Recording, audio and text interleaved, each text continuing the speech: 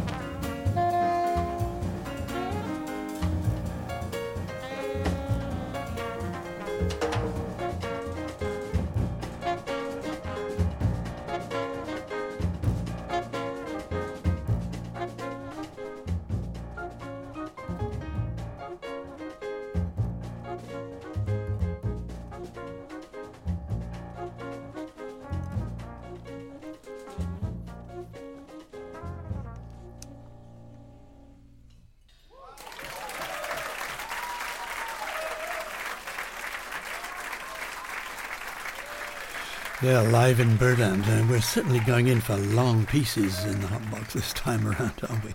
Another very long one there. Pierre Nunci's Latin Jazz Quartet, recorded in Birdland, New York in 2009. That was his own composition called Danza Due, Danza 2. With the superb Diego Urcola on trumpet, Josvani Terry was the saxophonist, John Patitucci on the bass, and Antonio Sanchez on the drums. If I have time, we'll try another track from that. Certainly, it's a great celebration of South American music by people, and I will perhaps define them later on if we play another track, which Pierre Nunzi admits is his secret passion, despite being a classically educated Italian professor of music. You may recall, if you were a regular in the Cork Jazz Festival, indeed, he had a wonderful gig in the Triskel Arts Centre several years ago. I think it was solo. I'm not sure. Well, no sooner had I decided to include pieces from that album in Hotbox 101 than what should appear but a brand new album from Enrico Pierre-Nunzi. This one with Bert Joris, the trumpeter, and the Frankfurt Radio Big Band. All of the 9 tracks are composed by Pierre Nunzi and arranged for the big band by Bert Joris, but the whole album is a dedication to one of their primary influences, the late Chet Baker. Much of it's actually based on material that Enrico wrote and recorded with Chet way back when they worked together. So how about this one? It's just simply titled Chet.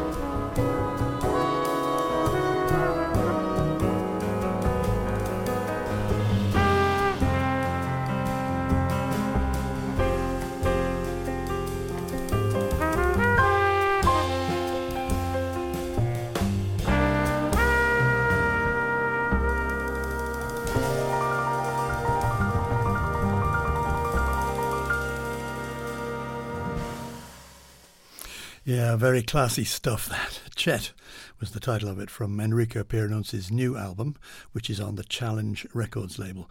Solos there from Bert Joris on trumpet. Hans Klavischnig was the bass player. You heard a little bit of him. And of course, Enrico himself, an absolutely enrapturing solo.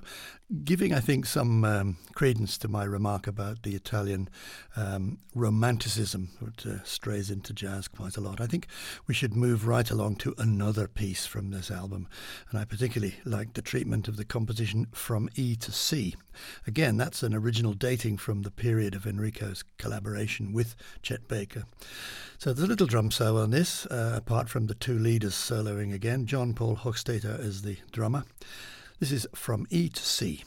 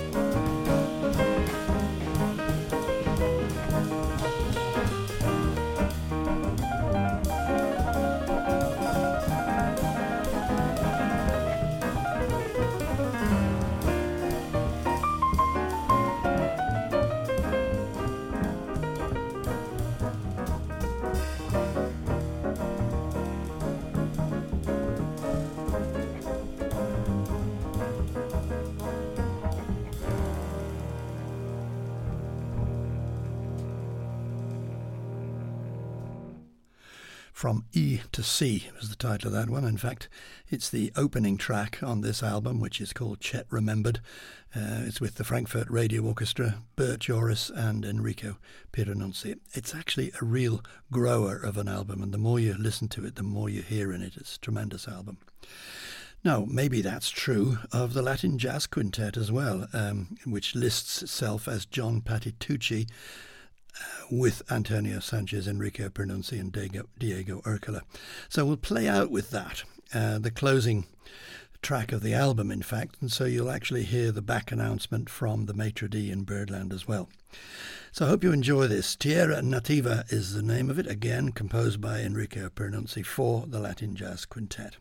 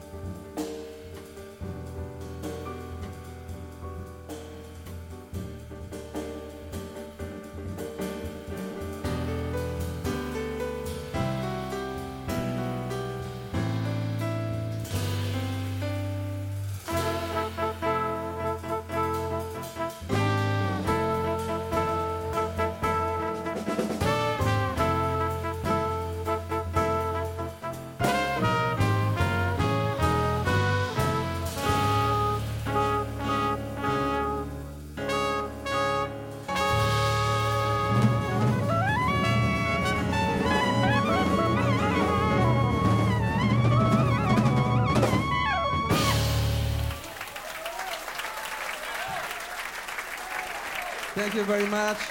This is a fantastic band. Diego Urcola, trumpet, Argentina. Isvani Terry, saxophone from Cuba. Antonio Sanchez, Mexico. John Patitucci from here in Calabria. And Enrico Pieranunzi from Roma. Thank you very much. This is the Latino project. Thank you. Enrico Perenuzzi, ladies and gentlemen, and the Latin Jazz Quintet. Once again, Enrico Perenuzzi. Thank you. And there'll be another Hot Box along in 2 weeks' time. For now, though, if you have been, thanks for listening.